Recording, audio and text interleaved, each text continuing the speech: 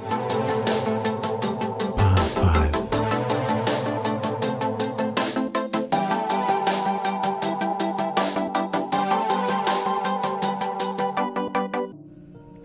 Welcome to another episode of Mindful Minutes, the podcast where we explore the various aspects of our lives and delve into the meaningful topics that shape our thoughts and actions.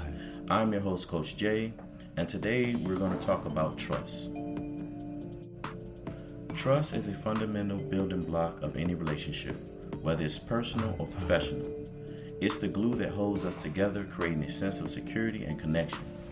In this episode, we'll explore the importance of trust, how it affects our lives, and the way to build and maintain it. Let's start by understanding what trust is. Trust is a firm belief in the reliability, truth, ability, or strength of someone or something. It's the confidence we have in others, allowing us to be vulnerable and open to our interactions. Trust is fragile yet incredibly powerful. It takes time to build but can be shattered in an instant. Trust is hard for someone who has been in a relationship that made them feel less of a person or less of their actual self-worth. Trust plays a significant role in our personal relationship. Whether it's a romantic partnership, friendship, or family bond, trust forms a foundation of a healthy connection. When trust is present, relationships flourish. People feel safe, respected, and valued. It fosters emotional intimacy, following individuals to share their thoughts, fears, and dreams without fear of judgment. The fear of being judged has always been the main factor when instilling trust into a partnership or relationship, whether personal or professional.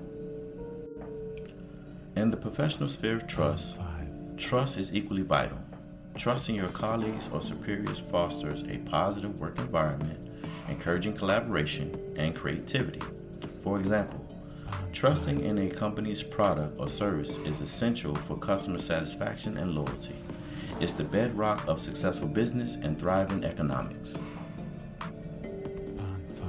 So, with that being said, how can we build and maintain trust in our relationships? First and foremost, communication is the key. Honest and open communication builds transparency, dispelling misunderstandings and suspicions. Actively listening to others, showing empathy, and being reliable also contributes to trustworthiness. Being reliable should be on both parties involved, whether professional or personal basis. Never should one person contribute to being trustworthy, nor be responsible for the past trust issues being presented in a new relationship. Trust is also closely tied to integrity. Being consistent in your words and actions, admitting mistakes, and taking responsibilities for your actions are signs of integrity. When people see that you are genuine and reliable, they also are likely to trust you.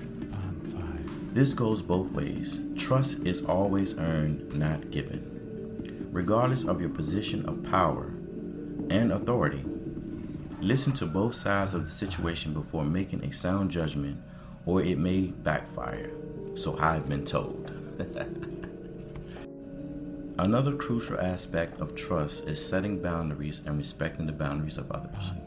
Recognizing and honoring these limits create a sense of safety and security, allowing trust to grow organically. Yes, always set boundaries. Always get boundaries and set boundaries. But the boundaries should be set based on moving forward positively with that person. Not comparing issues in the past that can be dictated for future aspects with that person. So never set boundaries that are setbacks of past relationships or past issues with other people. Always look forward in setting boundaries, but never look forward in comparing issues with other people.